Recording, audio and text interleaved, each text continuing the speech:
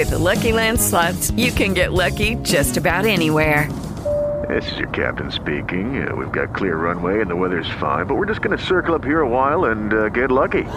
No, nothing like that. It's just these cash prizes add up quick. So I suggest you sit back, keep your tray table upright, and start getting lucky. Play for free at LuckyLandSlots.com. Are you feeling lucky? No purchase necessary. Void where prohibited by law. 18 plus terms and conditions apply. See website for details. Judy was boring. Hello. Then Judy discovered ChumbaCasino.com. It's my little escape. Now Judy's the life of the party. Oh, baby, mama's bringing home the bacon. Whoa, take it easy, Judy. The Chumba life is for everybody. So go to ChumbaCasino.com and play over 100 casino-style games. Join today and play for free for your chance to redeem some serious prizes. ChumbaCasino.com. No purchase necessary. Void where prohibited by law. 18 plus terms and conditions apply. See website for details. Hello and welcome to the Stringer Podcast number 35. This is the second time we've recorded this intro.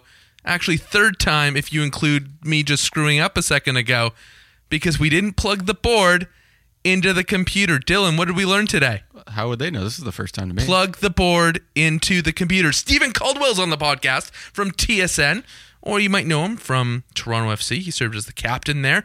Also the new co-host, or not the new co-host, just the co-host of the brand new podcast, KJ and Caldwell, A Football Pod. The podcast launched on Monday, January 14th, which means for some of you that was yesterday. For many, many, many others of you that was, I don't know, sometime a while ago. You can find them on Twitter at A Football Pod, or you can just listen. Probably the best thing is that you just listen to the podcast. You can find it on iTunes, Spotify, Stitcher, Google Play, or wherever else you get this, lovely ear honey that I deliver to you.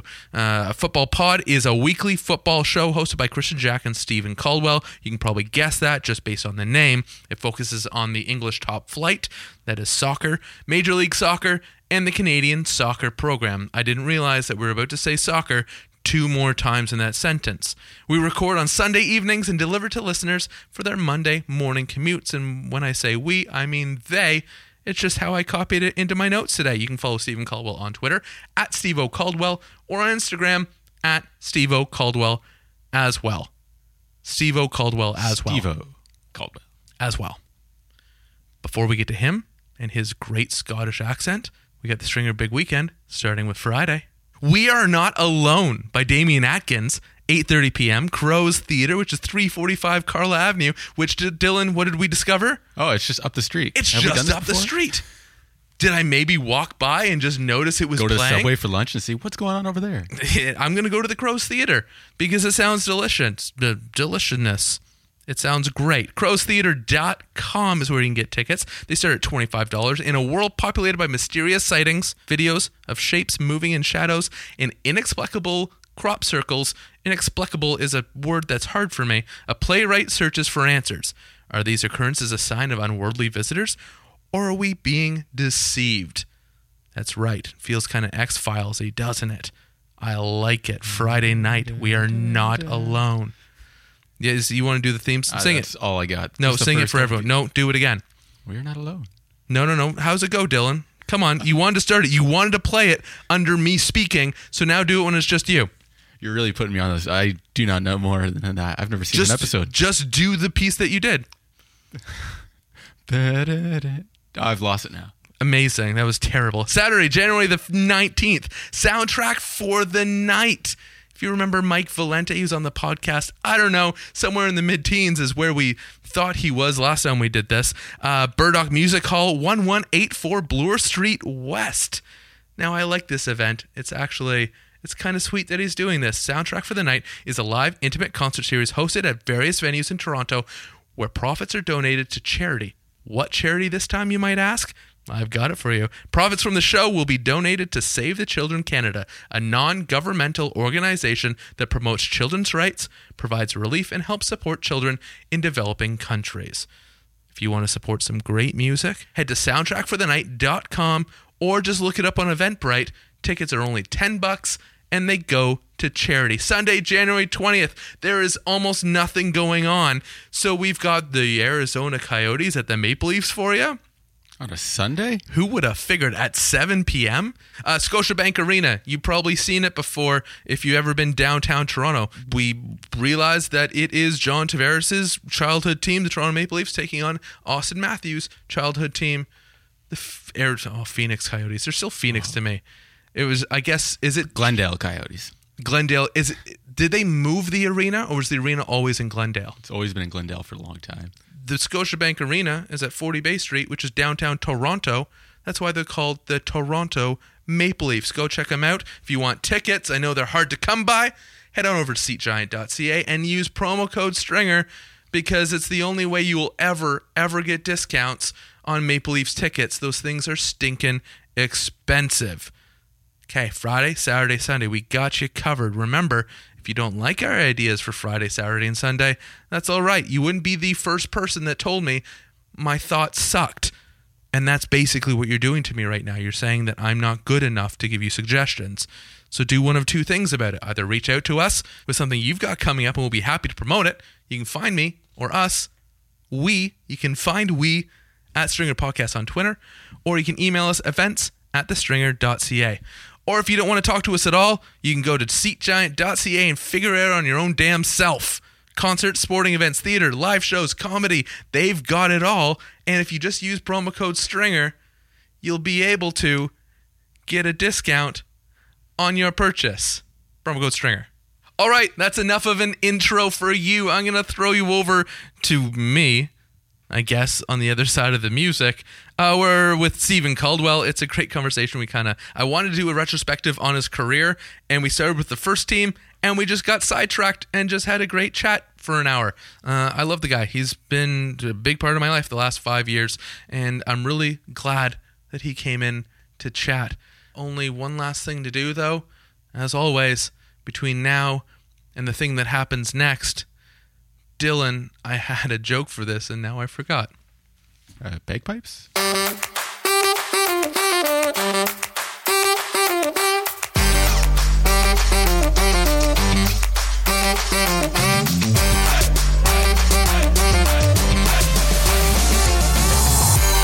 Exactly. A lot of the early games have been I don't have to wake up for them, which is kind of nice. Like, I'm like, if I just come let it through go, in the second half, then I'll figure out what's going on. Yeah. Boys are good? Boys are great. Yeah? Yeah, they're good. They're not on break at the end of this week, I'm guessing? Yeah, they're done this week, but Angela's 40 on Thursday, so her mum comes tomorrow. So I didn't realize that's a surprise for them. That close to the holidays. Yeah, 20th. Holy smokes. So her mum comes, and then my parents come, my sister.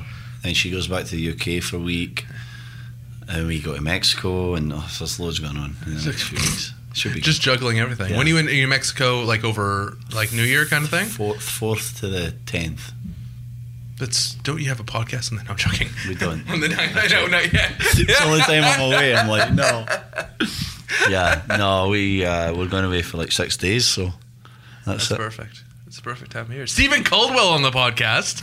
Hey, buddy. Hi, mate. How you doing? Good. How are you? I'm great. Thank you. My experience with you is unlike my experience with, I think, anyone in my life, which makes it kind of unique. You know, you have your group of friends that you have from high school, and that's one group. And then you have your group of friends I know that, like, from my first job, right, after high school.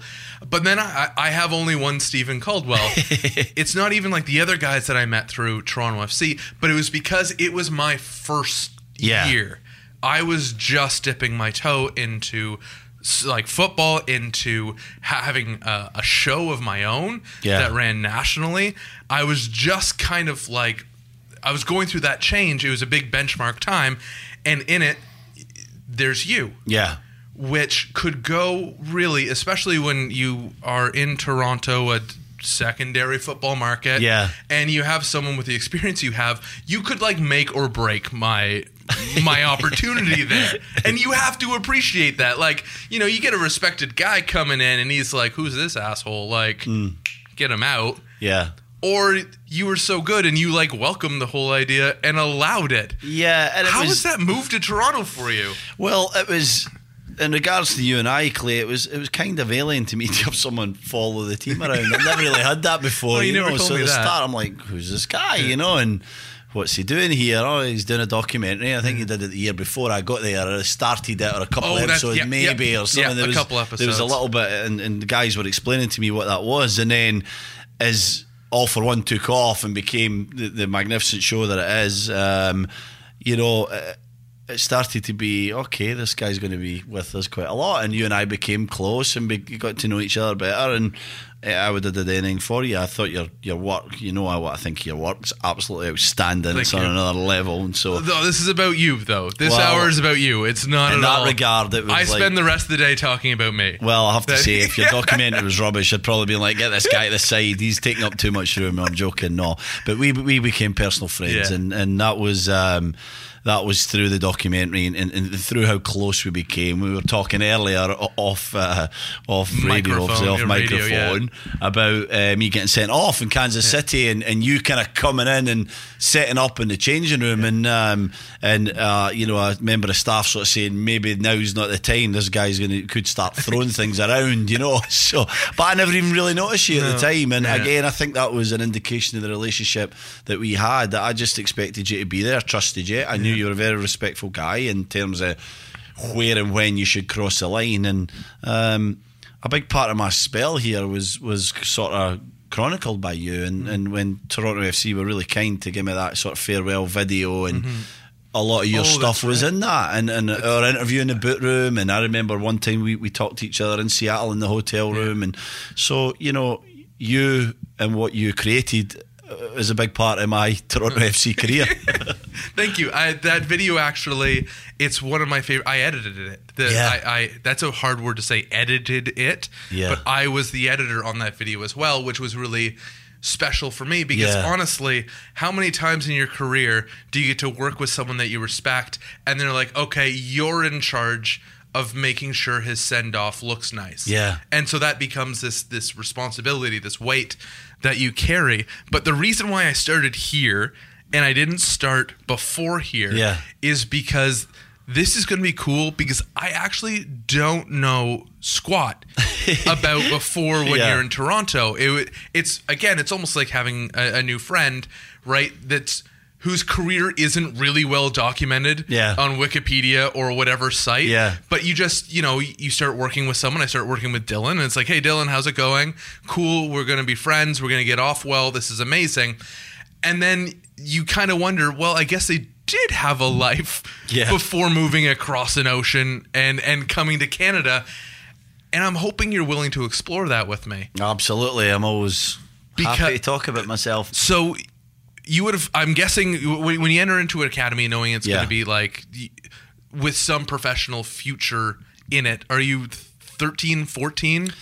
Yeah, I'd say I sort of started playing football, soccer regularly when I was about 9 or 10. And way later than it is these days, of course, but 9 or 10. Get him in, I want him on the U4 team. Yeah. First team, I'm playing every single day before that, of course, like everybody should be, but here we have to structure it so much. Back then in the UK and in Scotland, it was different. Your mum and dad said, get out the house, and you'd come back in 8 hours. It really was like that. Sometimes got a jam sandwich, but most of the time no it was peanut butter, just jam. No, just jam. Peanut butter costs too much. We don't do peanut butter and jam in Scotland, all right? We don't even know what peanut butter is. Really? So, we don't do that. Just jam. My grandfather's not from Scotland, but he was, his family's from Germany, but he grew up in the Netherlands, and then before they moved over, I hope I'm not getting that wrong, but it was jam sandwiches at my grandparents' only jam. place. Yeah, or jam on toast. Yeah, like it'd be a sandwich, but it's toasted bread, not normal bread, and just jam in the middle. And so but we were playing street hockey, obviously, in the little cul-de-sac, and not football. A different time, you just went out the door and you had something to eat, and you played for as long as it was light, or as long as the day went, if it was a weekend or a school holidays, and then you came back. So there was loads of soccer, and it started to become a little bit more serious, 9, 10, 11, and then you start getting some professional clubs showing interest in you, and most boys in Scotland signed schoolboy forms, we called it at the time, with a Scottish club. So Celtic, Rangers, Hearts, Hibs, Dundee United, guys are signing for clubs, and for some reason, my brother's 18 months younger than me, but we both sort of came through at the same time. We never wanted to sign for a Scottish club. We wanted to explore England. We wanted to see what it was like south of the border. And so 12, 13, 14 was that experimental phase. We were visiting Chelsea and Aston Villa and Liverpool and Manchester United and Newcastle and Leeds and nearly everybody we could get to in a school holiday or a weekend, and still playing with Celtic and Rangers and Hearts and Hibs and that as well at the time, which was great. And then made the decision to go to Newcastle full time, which was people always ask me why Newcastle, why, because it's north. Yeah, it was north. There was something about the club that just grabbed me right at the start, and there'll be a theme of that throughout this podcast as we talk about every club I went to and the circumstances, the weird little, it could have went either way, and just someone was in the back of my mind saying, go here, do this, and I just did it, and I sort of went with that feeling, and it stood me in good stead throughout my career. But I went to Newcastle, A, because there was that feeling, there was something about it, and B, because they were a massive club at the time. They were competing with Manchester United for Premier League titles. We signed Alan Shearer in '96 for £15 million, the biggest signing in the world at the time. So they were a huge club. We look at them now and their struggles and the Mike Ashley era and all this stuff. But then they were an absolutely massive football club. I like Newcastle for a completely unrelated reason. I feel that they have like the best accents in the world, because you get that half accent. It's not British, but at the same time it's not Irish. Yeah. But it kind of floats right in the middle, and it's amazing. And there's it's terrible that I know her only by her ex-husband, Ashley Cole's ex-wife. Cheryl Cole. Cheryl. Yeah, Samini, I think it is now. Yeah. And she's from Newcastle. Yeah. And just has that perfect, what's a perfect accent? No idea. But there's that really neat balance. Yeah. And I'm like, that's a place I'd like to visit. And I'd get old there. Like, I'll marry and get old in Newcastle, I'm sure of it. Yeah. Can't play football. Cheryl's accent changed a lot because she was just, a Geordie girl. And then she obviously travelled the world. And whether you like it or not, you mellow, you smooth a little bit. And you have to be, if you keep speaking like you did when you were at home, nobody would have a clue. Then people say they don't have a clue what I'm saying as it is. And I'm speaking completely different from what I used to, But Cheryl was someone who was around that group. She loved her football, and we used to see her in the players' lounge and stuff like that, and so she was always big into soccer, so it didn't surprise me that she married a footballer in the end. I had the chance to meet Ashley actually when he was in a spell with Roma, and that was, I think, my first international experience with, there was Totti there at the time, and there was the midfielder De Rossi was there at the time, Daniele De Rossi, and Ashley Cole is there, and I'm like, holy crap. Yeah. Like, what's this is, and that's, again, not to take away with any, I've been privileged to work beside some of the greatest talents, but this time I'm in a foreign market. Yeah. But that's your whole life. Yeah. And that's what it kind of is. You kind of show up at a place, you have a routine to it, but you show up at a place at a time, and here you are surrounded by the top of your game. Yeah. Like, does it ever... you have to stick to the same kind of values and principles that you have in life, right? And so studs up. Well, yeah, basically, it then becomes about, are they a good person?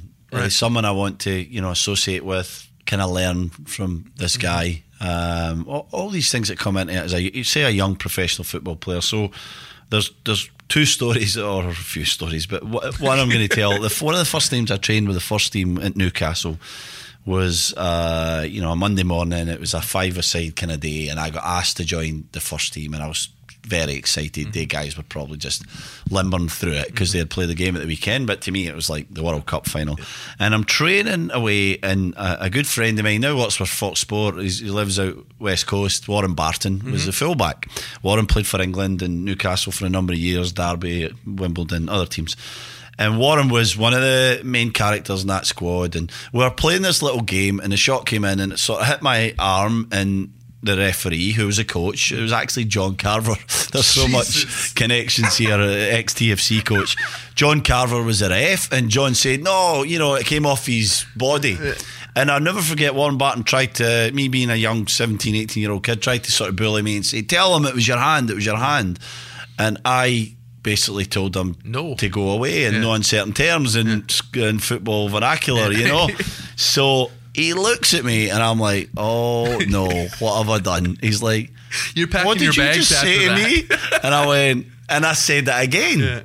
Because to me, it's important that you prove to these guys you have a great deal of respect for them. Completely. And the years I proved that a number of times. But that I'm not going to be pushed over. You can't just bully me into things, you know, because you're asking to compete with people who are world-class players earning 10, 50, 100 times as much a year, a week than I am, and I need to prove to them that I'm an equal, that I'm one of them. So I remember that incident. Warren had a little bit of a go at me, and you know, I was shaking inside, my heart was beating, but I stayed strong and I stuck to it, and that was important to me, that I was accepted by the guys. And then obviously the respect, and the ones that I wanted to associate with, the Warrens, the Gary Speeds, the Alan Shearers, Shea Givens, Rob Lee, I could go on. I kind of went to that older group of guys rather than, no disrespect to Kieran Dyer and Craig Bellamy and Lamano Lualawa and Carl Court and Jermaine Jenis was in that kind of younger group. To me, I was like, no, I'm going to learn more for my career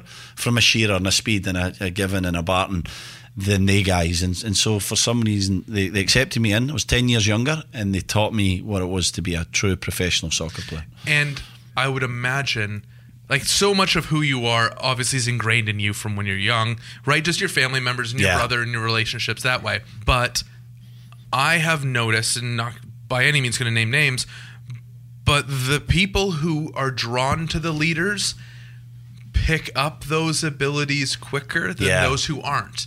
And that's a really simple way of saying it, but it's kind of that old adage that you are who your friends are, right?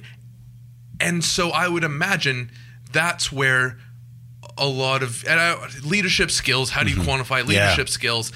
But it's pretty much like, are you able to stand up in a room confidently in front of people, and then after you say your piece, do people still want to talk to you? And if you can check those two boxes, you're considered a good leader, right? Because it means you said what you had to say, but you didn't say it in a way that everyone hates your guts for it. Can you point a lot of that to your early days with some of those men, and you're like, oh yeah, he was someone that would always do this, and he was someone that taught me? Like, there's the physical part of being a pro, but there's also the mental part. The mental part's everything, and there's not enough emphasis put on that, because when you get to a club and there's, you went through the 100,000 to get whittled down to 1,000 to 100 to 2 or 3, the numbers are just crazy. And so really, as you hit these stages, it's all about, can you mentally handle the setbacks and the victories, the fame, basically, or the ego growing needs to be controlled.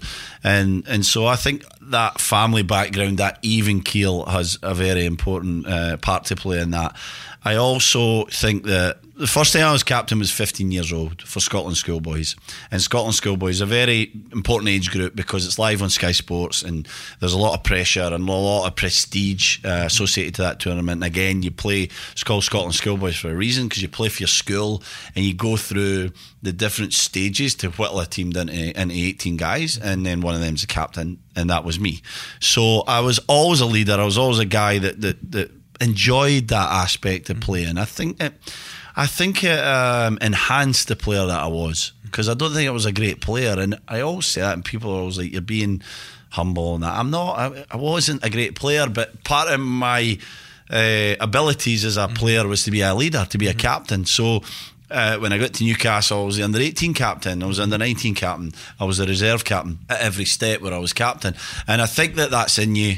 I think that ability to, like you say, when things are difficult, to stand up and say something meaningful is important. And that's not, everyone thinks a captain's someone who just shouts and shouts and shouts, or someone who, has to thunder into a tackle, or it's none of these things, or all of these things.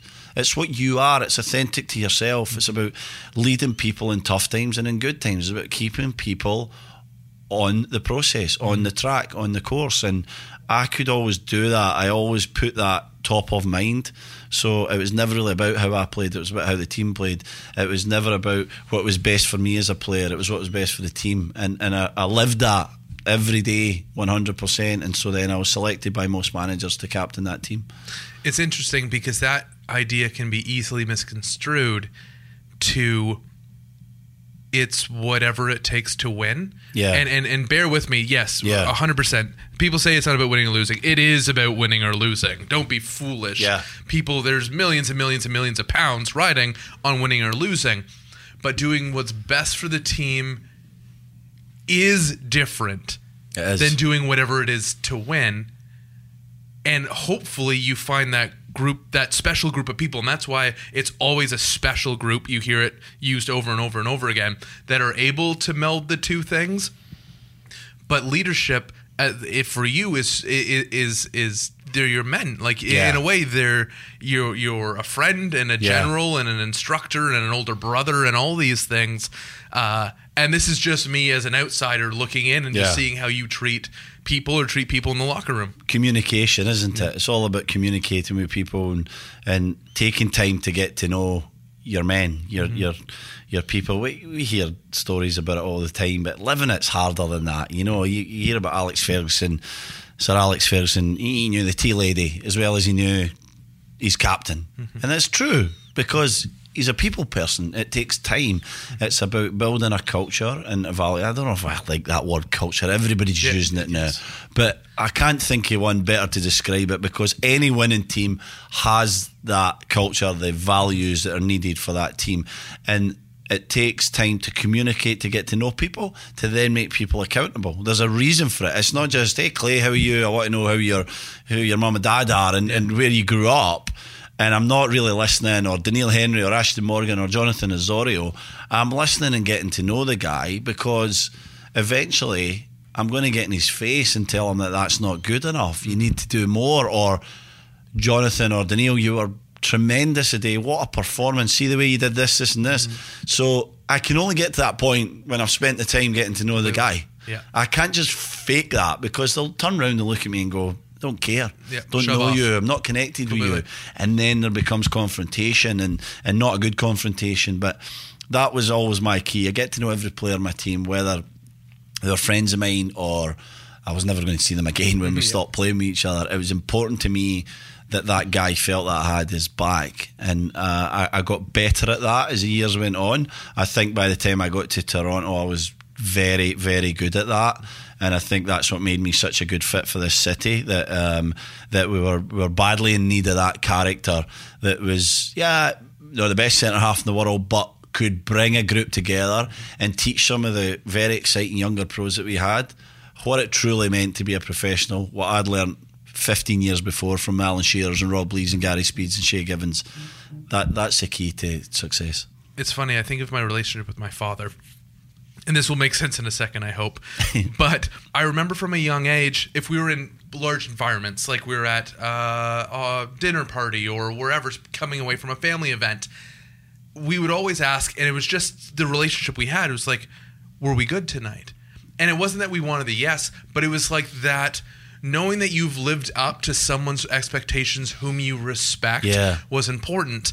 And the reason why I say that is, when you take the time to build relationships within a working environment, an office, a locker room, and you bring that experience with you, and you care about the person, what you say holds weight, because they respect who you are. Yeah. Because everyone wants to have an interest taken in it, especially when you're young. Yeah. Especially if you're like 17, 18, 19, you're in your first, or maybe your first pro contract, or your first team pro contract.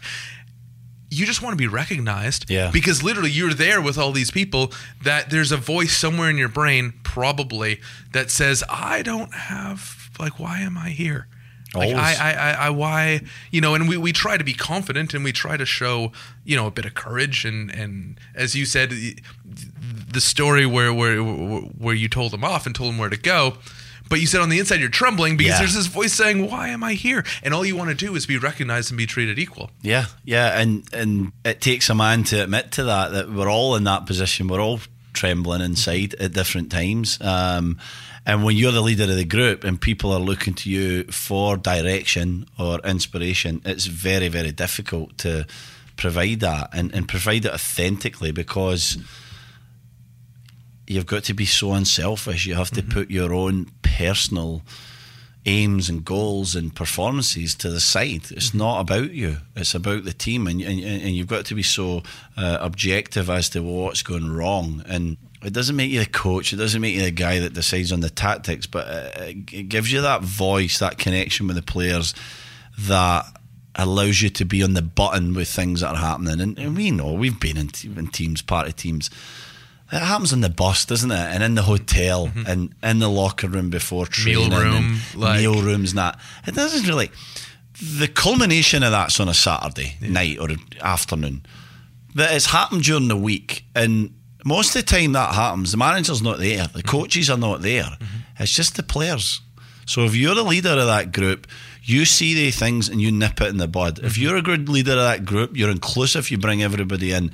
If you're a good leader, you make sure that you know who the guys are who, you know, have their voice, and this is the guy you go to for this little speech and that little thing, and so you create a team environment, a connectivity within that team, because it's you guys against everybody, and then it's up to the coach to come up with the tactics and pick the team and do all that other stuff. But the locker room culture and the locker room values are created by the players, and they're exaggerated or forced upon by the captain, and that's what I always tried. If you don't like the word culture, which you mentioned earlier, I always like the word atmosphere. Yeah. Because it truly wraps itself around every part of your being. Yeah. It's how you speak to each other. Yeah. It's the air. It's like people talk about toxicity in the locker room. Oh, the air is toxic in there. Yeah. Someone's a cancer. On the flip side, if it's a good atmosphere, then people... Like, as you said, it's all the moments between the moments that matter, and you said it perfectly. It's the locker room before training. Yeah. Like, what happens between 8:30 and 9:30 a.m. and just it's the horsing around, it's the jokes, but it's the, hey, how's it going? Hey, how's your dad doing? I saw so-and-so at the thing at the restaurant last night. They say hello. It's all that little stuff. But as soon as things aren't going well, you can kind of tell. As soon as, you know, those moments are quiet, or it's like, oh, you know, those guys stick together and those guys stick together, and there's not the person or the people to bring them together. I'm talking at my ass. I know. No, you're absolutely spot on. You're right. It starts as something really small, and it grows into that group of 4 and that group of 3, and this guy wants a move, and this guy's just an absolute problem. There's no way we can bring him back in and control him. It's way too late. And they start small. They start at like that little level where there's, you know, they're having breakfast and you start to see the groups starting to appear, and there's not the same communication. You're maybe not, back in the day it was having a beer, let's have a beer when we get a chance, and I always go back to that. It's a little bit different now. It's way too professional, sport and soccer in general to have the usual kind of beer sessions. Yeah, they keep it to only halftime.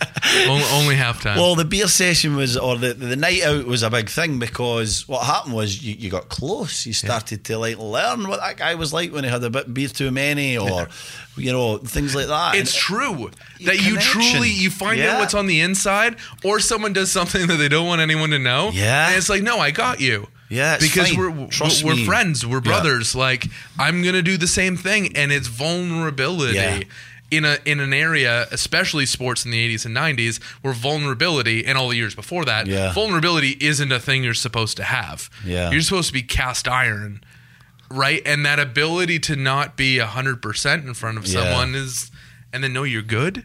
Is kind of nice. I've got a very good friend. He's called Cody Royal. He's an author. He wrote a book called Where Others Won't, and I was in that book a few times, and it's about connecting leadership and teamwork to the business world. It's a fantastic book, anyone that wants to read it. And Cody is coach of the Canadian A-League team, Aussie Rules. Really? Yeah, and Cody, he's a fantastic guy.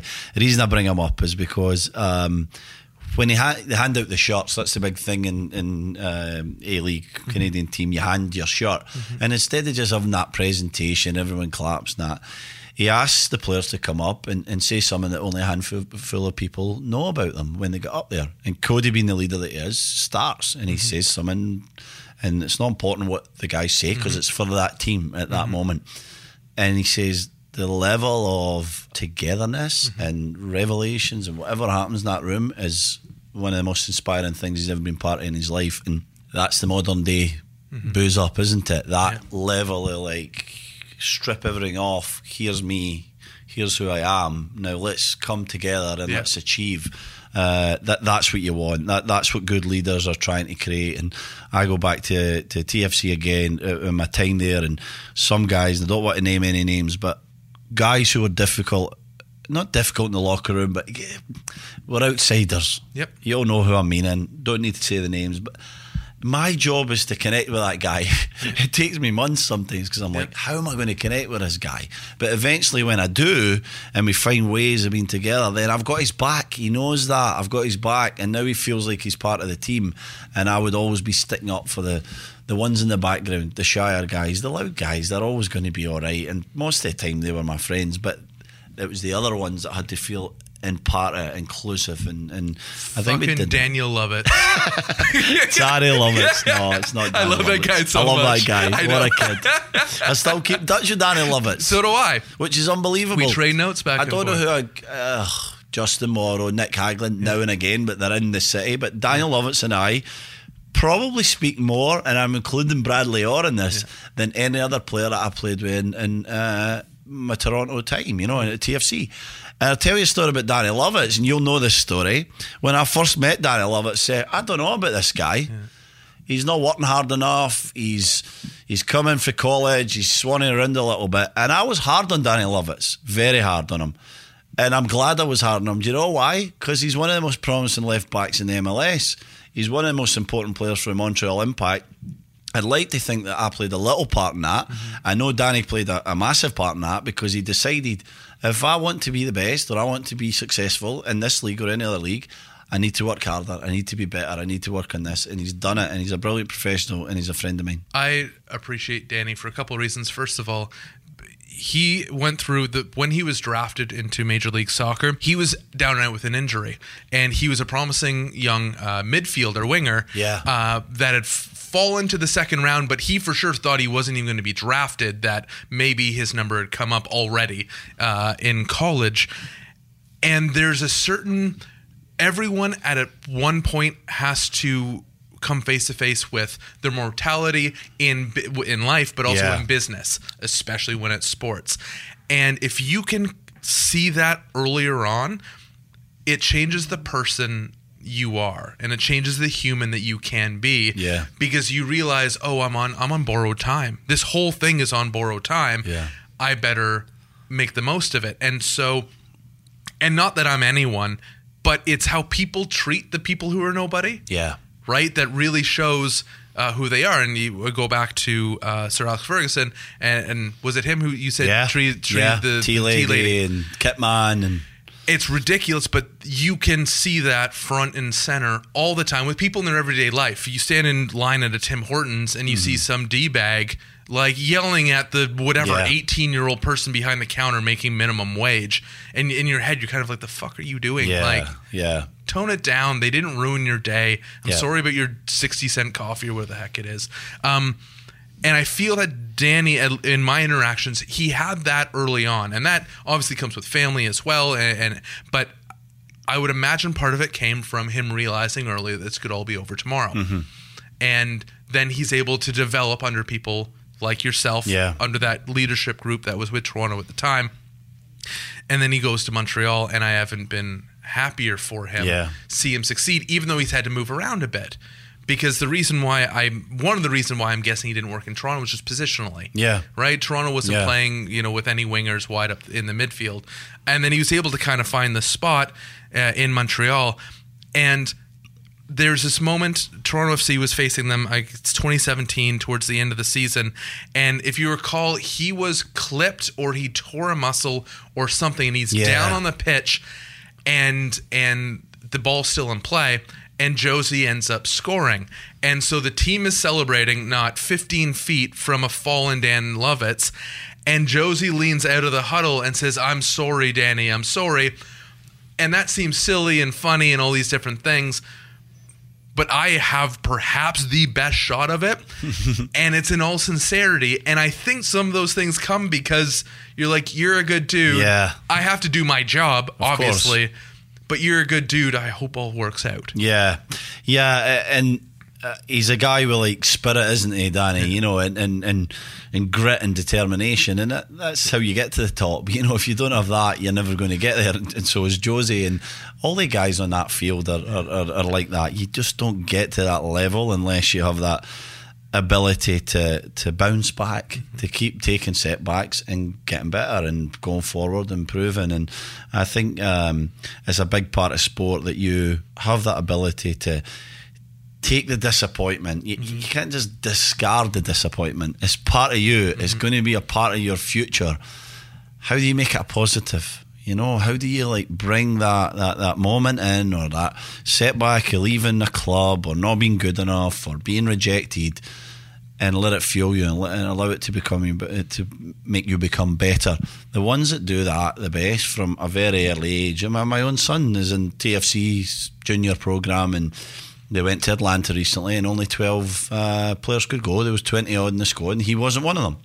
Irrelevant whether I think or anybody else thinks he was good enough for that. A parent will always think. Yeah, but it's absolutely irrelevant. The point is his first setback, you know, like he's been the best player going through, and this is a setback, and now what does he do? And that's the only thing I said to him. I know you'll be disappointed, but it's how you react to this that will shape your career. If it's in soccer or whatever it's in, it will shape you for the rest of the time, because if you let it affect you and you lose your confidence, you'll just keep going down and down. And if you take it on and you try and prove somebody wrong, or listen to the little parts of your game that maybe need to be better, or just in general just become a better young man and a better player for it, you'll be successful. And I think that's the kind of attitude that I had throughout my entire career, right until even now in the next stages, but right until the day that I retired as a soccer player.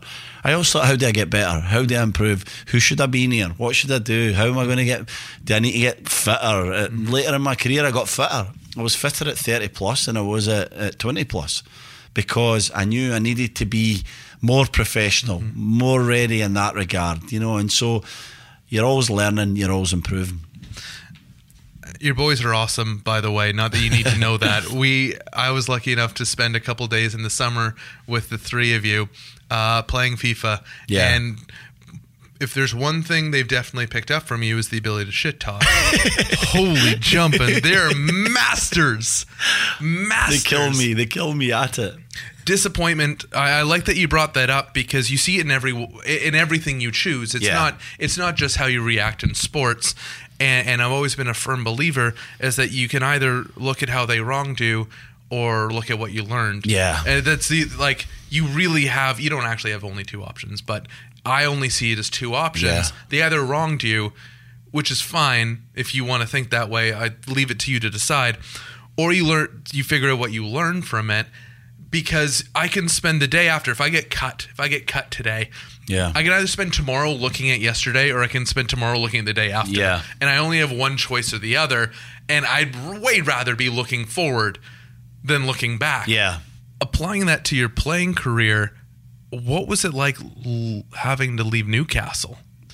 It was tough. Because they're the first ones that kind of go out. They bring you in, the first pro environment, and there's a piece of you that must be like, I hope I can play here forever. Yeah, it's a great question, because there's a wee story to it. I actually got released by Newcastle before I played the game, and it was under Bobby Robson who gave me my debut. So he pulled me in, or one of the coaches pulled me in. It wasn't even him that I got the message from, because I was young at the time, and they said to me, they're going to let you go at the end of the season. And I was devastated. This was on the Saturday morning. And so, okay, I went to this club to play 100 games for the first team, and I've never made one appearance, and I'm being released at the end of the year. This is maybe March or something like that. And so, again, disappointment. I could have went to my apartment and cried, or I could have said, okay, I'm going to show them what mistake they've made. So I was lucky enough, I had some mentors, guys that were behind me, and I was playing for the reserves on the Monday, and my agent and my mentors had helped. There's going to be this guy there and this guy there, and you know, there's going to be teams watching you. And it was at Villa Park, and I had a fantastic match. We won 1-0 and I played really well. Tuesday morning comes, and there's like 3 bids for me from championship clubs.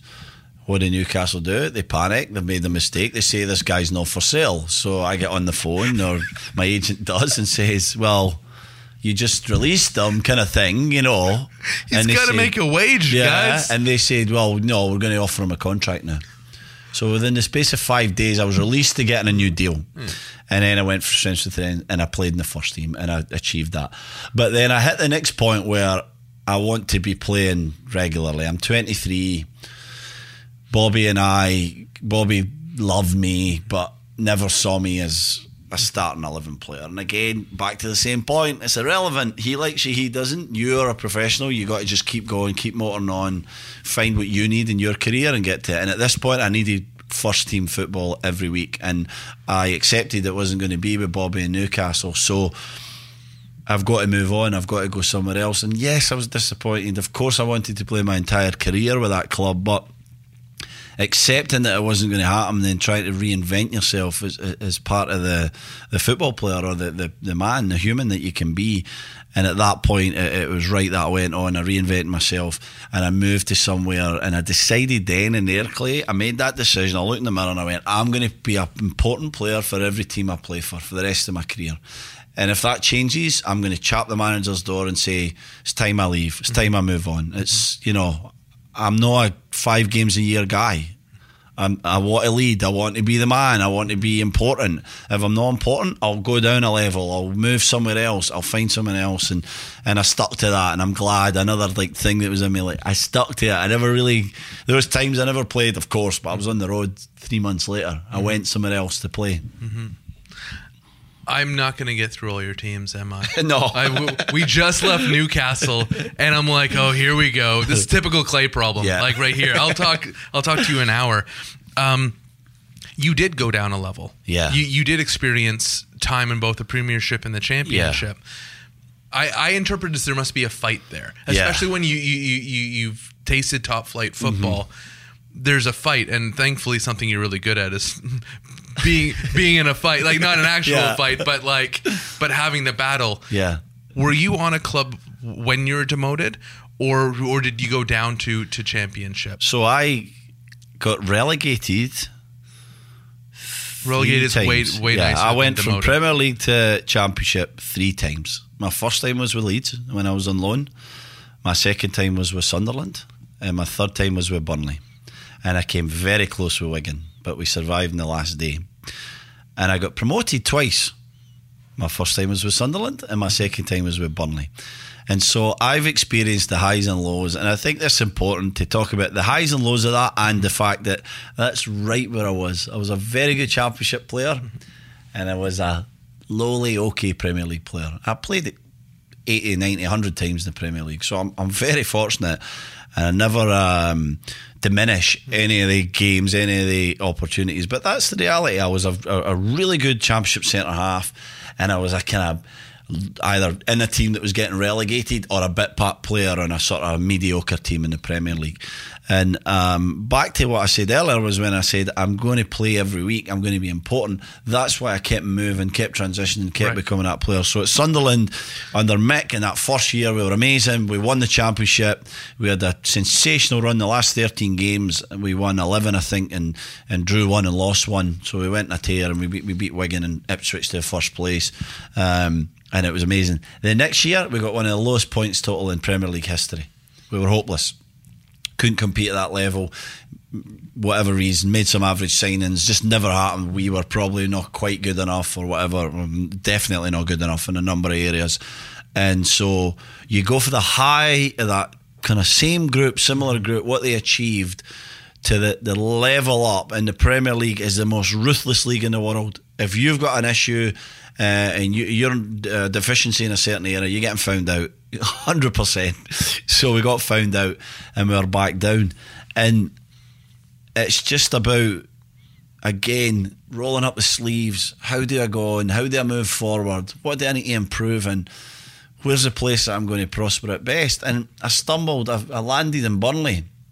And I have to be honest, when I'm driving to Burnley, I signed on deadline day in the January, and I'm driving to Burnley, and inside my head, we talk about the voices in the head, the voice is saying to me, your career's over, it's winding down, You're out of the big league. You're never getting back there.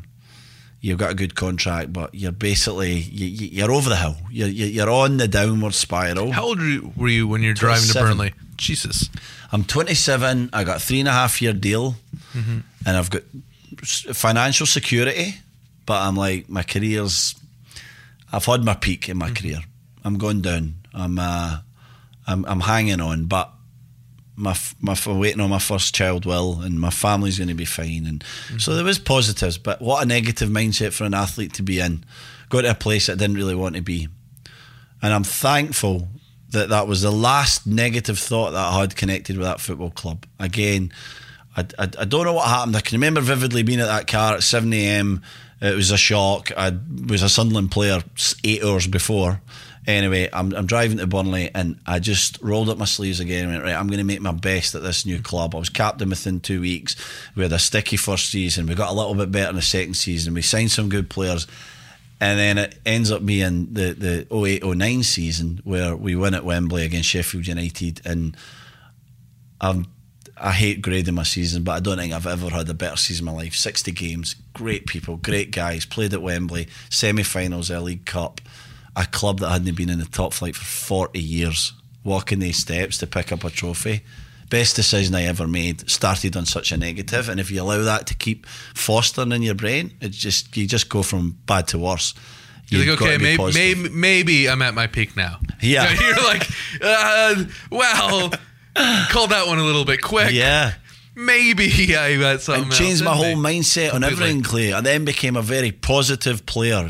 Before that, I was all so worried about where was my place and just anxious about everything. After that, I relaxed, and I'm like, okay, I'm 27, 28. I'm enjoying every last minute of this. This is fun. This is why I came here. This is what I wanted to be, a professional football player who had won things, And people say, you won the championship, the playoff final. I don't care. You win the League 2 Cup, you win the USL championship. I don't care. When you win, you win. It's actually irrelevant what level you win it. That's all to do with the talents that you have. To win is hard, whatever level it's at. And I won, and I relaxed, and I'm like, I'm going to enjoy it. And I enjoyed every single day for that moment on.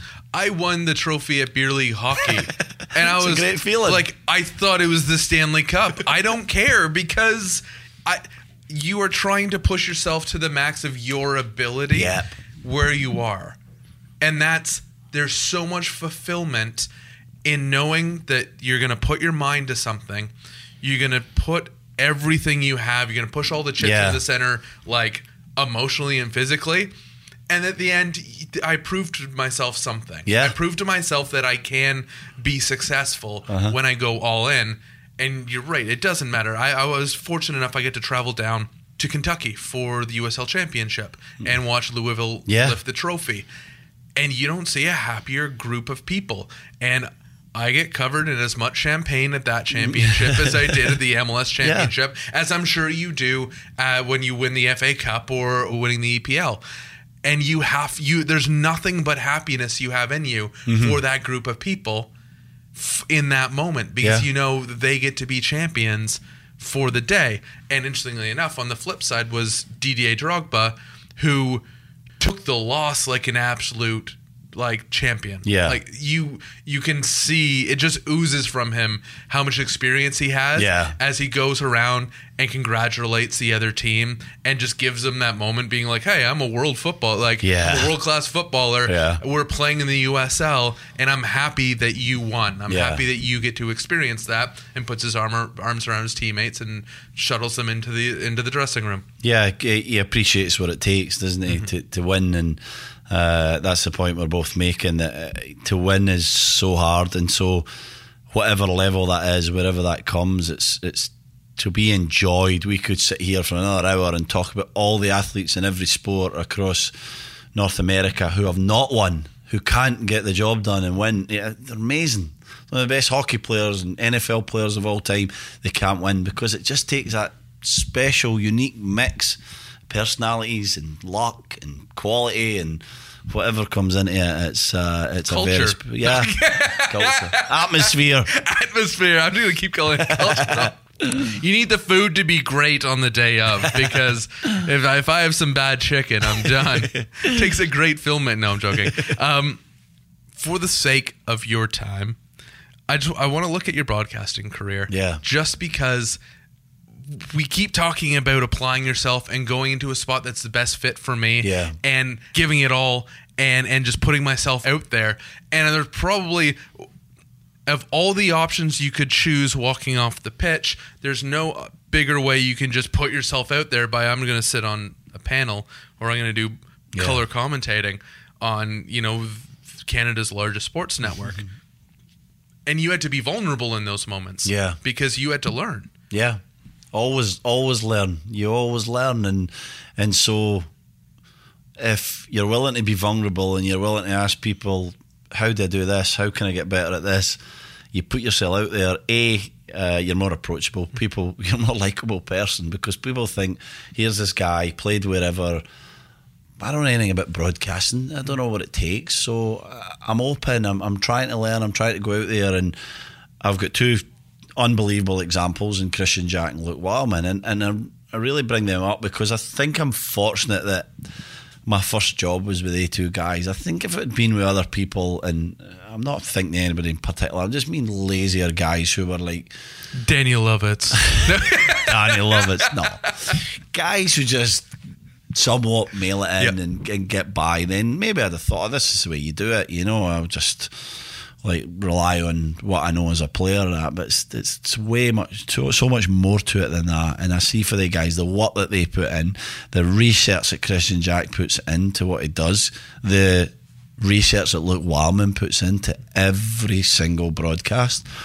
When that man calls a game, his notes are crazy on both teams. He's calling a TFC or a Vancouver or a Montreal game for a Canadian network against Minnesota or Columbus Crew. Mm-hmm. He's done equal work. He's got no bias. He's totally balanced in the way that he calls that game, and his skill and quality of doing that is awe-inspiring. Really, to be honest, he's absolutely brilliant. He finds the right things to say every time. Never messes up his words. Unlike me, I mess up my words nearly every 2 minutes. But they're my example of what that takes, Clay. And so I'm lucky that I had that. But I loved it from the start. And it was something that I felt I had a lot of improvement in me. I thought I could get better. Thankfully, I have got better. Hopefully, I'm going to get a lot better still, because I don't think I'm anywhere near what I can be or what I want to be. You are being hard on yourself now. Well, and I'm not trying to be humble. So everybody says that. I mean it. Caldwell, he's such a nice guy. No, I'm not. I mean it. I can get a lot better at this. Mm-hmm. I need to get a lot better at this, because guess what? I want to be the best. Mm-hmm. And I'm not going to get there probably, but I want to be the best. And it was the same when I played. I wanted to be the best. And deep down, I know I wasn't going to be the best centre half in the world, and I know I'm not going to be the best colour analyst in the world, but I want to be, so I'm going to try and improve every single day. I've heard this over and over again, that you want to be in first but play like you're in second. Yeah. Because there's something about that blood in the water, for lack of a better term. Yeah. Where you just believe that you can do more, and you have to push yourself further, and you have to. I already did. It's midnight, and I got to be at the TSN for 7 a.m. whatever, 6 a.m. whatever stupid time you get in there in the morning. Yeah. And you're like, but I just want to look into this one last guy. I just want to know this one last thing. Mm-hmm. There's something about that feeling and noticing it in other people, because you meet tons of people that don't have it. Yeah. There's a group of people that don't care about being first, second, or last place. There's a group of people that think they're in first place, and they'll never be. Yeah. And there's a group of people that think like that are in first, think like they're in second. Yeah. And they can notice it within someone else. You notice the work ethic, and you bring up obviously Christian Jack and Luke Wildman. Mm-hmm. And speaking with Christian recently, he looked at you and he said, here's a guy that comes in with no ego at all. Yeah. And look at me, someone who never played the sport. Yeah. And we can look eye to eye with each other. Yeah. Because I believe you realize in the other person, you're all in. Yeah. And let's be honest, we're not playing football here. Like we don't. I don't have to know how good you are, what your first touch is like, Yeah. because we're not. That's not the game. It's we're irrelevant, playing. no. We're in a completely different ring. Yeah, and some of the best players in the world can't analyse a game. They can't get their point over. I've saw some of the best players in the world coach. They've coached me. They've managed me at different clubs, and they can't get their point across. So it's irrelevant if you played the game, really, to me. Yes, you have experiences through playing that are unique, just like Christian has experiences through his 10, 15, 20 years in broadcasting that are unique to him, you know. So you take everybody on the merits of what they bring, and what Christian does is researches harder than anybody else. What he can see is a deep tactical knowledge of the game as well, and we are often on the same path before we even mention it in the studio. You know, we'll be in our different corners, or what we watch on different screens a lot of times. There's no real reason to that, but KJ likes one angle, I'm watching a different camera angle, and we'll come together and we'll say, we'll say the same thing at the same time. So we're seeing similar trends in the game. We're obsessed with tactics and obsessed with the kind of the competition in a game, and what I mean by that is, one style against another style, and all the really kind of high level stuff is. It goes right over my head. Yeah, I appreciate you so much, but I was saying when Christian was here, I'm like, I depend on you guys so that I understand what I'm seeing, because without you, I am hopeless, and I love the game so much. Yeah, but I need your insight and your knowledge, and the fact that you guys can meet minds, I think says a lot about the two of you and the partnership that TSN has brought together, the teamwork. Yeah, and we try to kind of stick to that because we want to teach people in Canada the game of football, and I'm not being arrogant by saying that. I know there's a lot of people in Canada who have a deep knowledge of the game as much as us, maybe even more than us, but we're there, we're on that role, and it's not like high top level stuff for us. We want to like teach the game. We want to get into the stuff that really makes our hearts sing as such, and that's what a friend of mine, Nancy Spotton, she always says, what makes your heart sing? I love that, it's brilliant. This makes our hearts sing. We love talking about the game, we love talking about, I found that about myself as well, Clay. I need to mention this point. It can be Real Madrid against Liverpool in last season's Champions League final, or it can be France-Croatia in the World Cup final, or it could be like the most nothing game you've ever thought of. It's the same to me. It's like one team. I don't want to mention names, but I'm like Watford. Yeah, Saturday morning, Huddersfield Brighton, or no disrespect to MLS or anyone else, Colorado against Montreal or whatever it may be.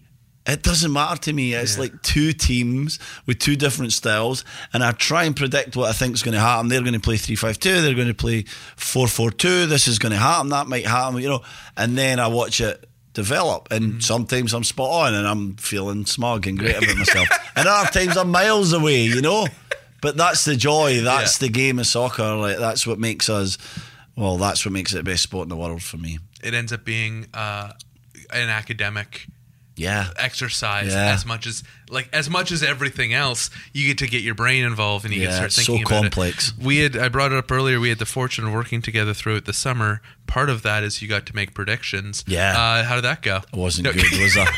I was getting slaughtered in the predictions every day. I don't think it went well for anybody except the man sitting to your right. Oh, Dylan was the man, was he? Dylan, I want you to turn your mic on. What was the final... Like, once we got out of we had an office pool, right? Did you get like one wrong? Once it got to past the group stage, I think the only match I got wrong was I had Mexico beating Brazil. Oh, wow. All the way to the final. That's impressive. All the way to the end. That's good. We should have had him on rather than me. Crazy, isn't it? Weird. He's gonna be the oracle. Yeah. Like, maybe the Gold Cup. Do not look at my MLS let's pool. do it again. Do not look at do not look at the MLS pool. That was a little bit different. Charlotte's the oracle for MLS. Yeah, there you go. Yeah, she called it. Called the final score. Did she? Yeah. Wow. Not only did she have Atlanta winning, she called the final 2-0 score. Good for her. Yeah. Well, let's get Dylan on for the Gold Cup. We'll get that. Right. We'll get another prediction thing going. Are you free in the summer, Del? Yeah. Thank you so much for your time. Thanks for having me. I appreciate it. I apologize because it's like I go off on tangents. Like, it's great. I love it. I just kind of go sideways. That makes it interesting. You can come back and we'll talk about the next team. Like, Doesn't matter, does it? I thought we talked about some great things. It'll be like a 10-part series. We just keep hitting a different one each time. I like to end the podcast the same way each time. So as we wrap this up, from Stephen Caldwell, thank you. From myself, from Dylan, who's producing, from Luca, who edits this afterwards, obviously from Sean as well. Everyone, please, please, please be good to yourself. And eat your vegetables. Says the Scotsman.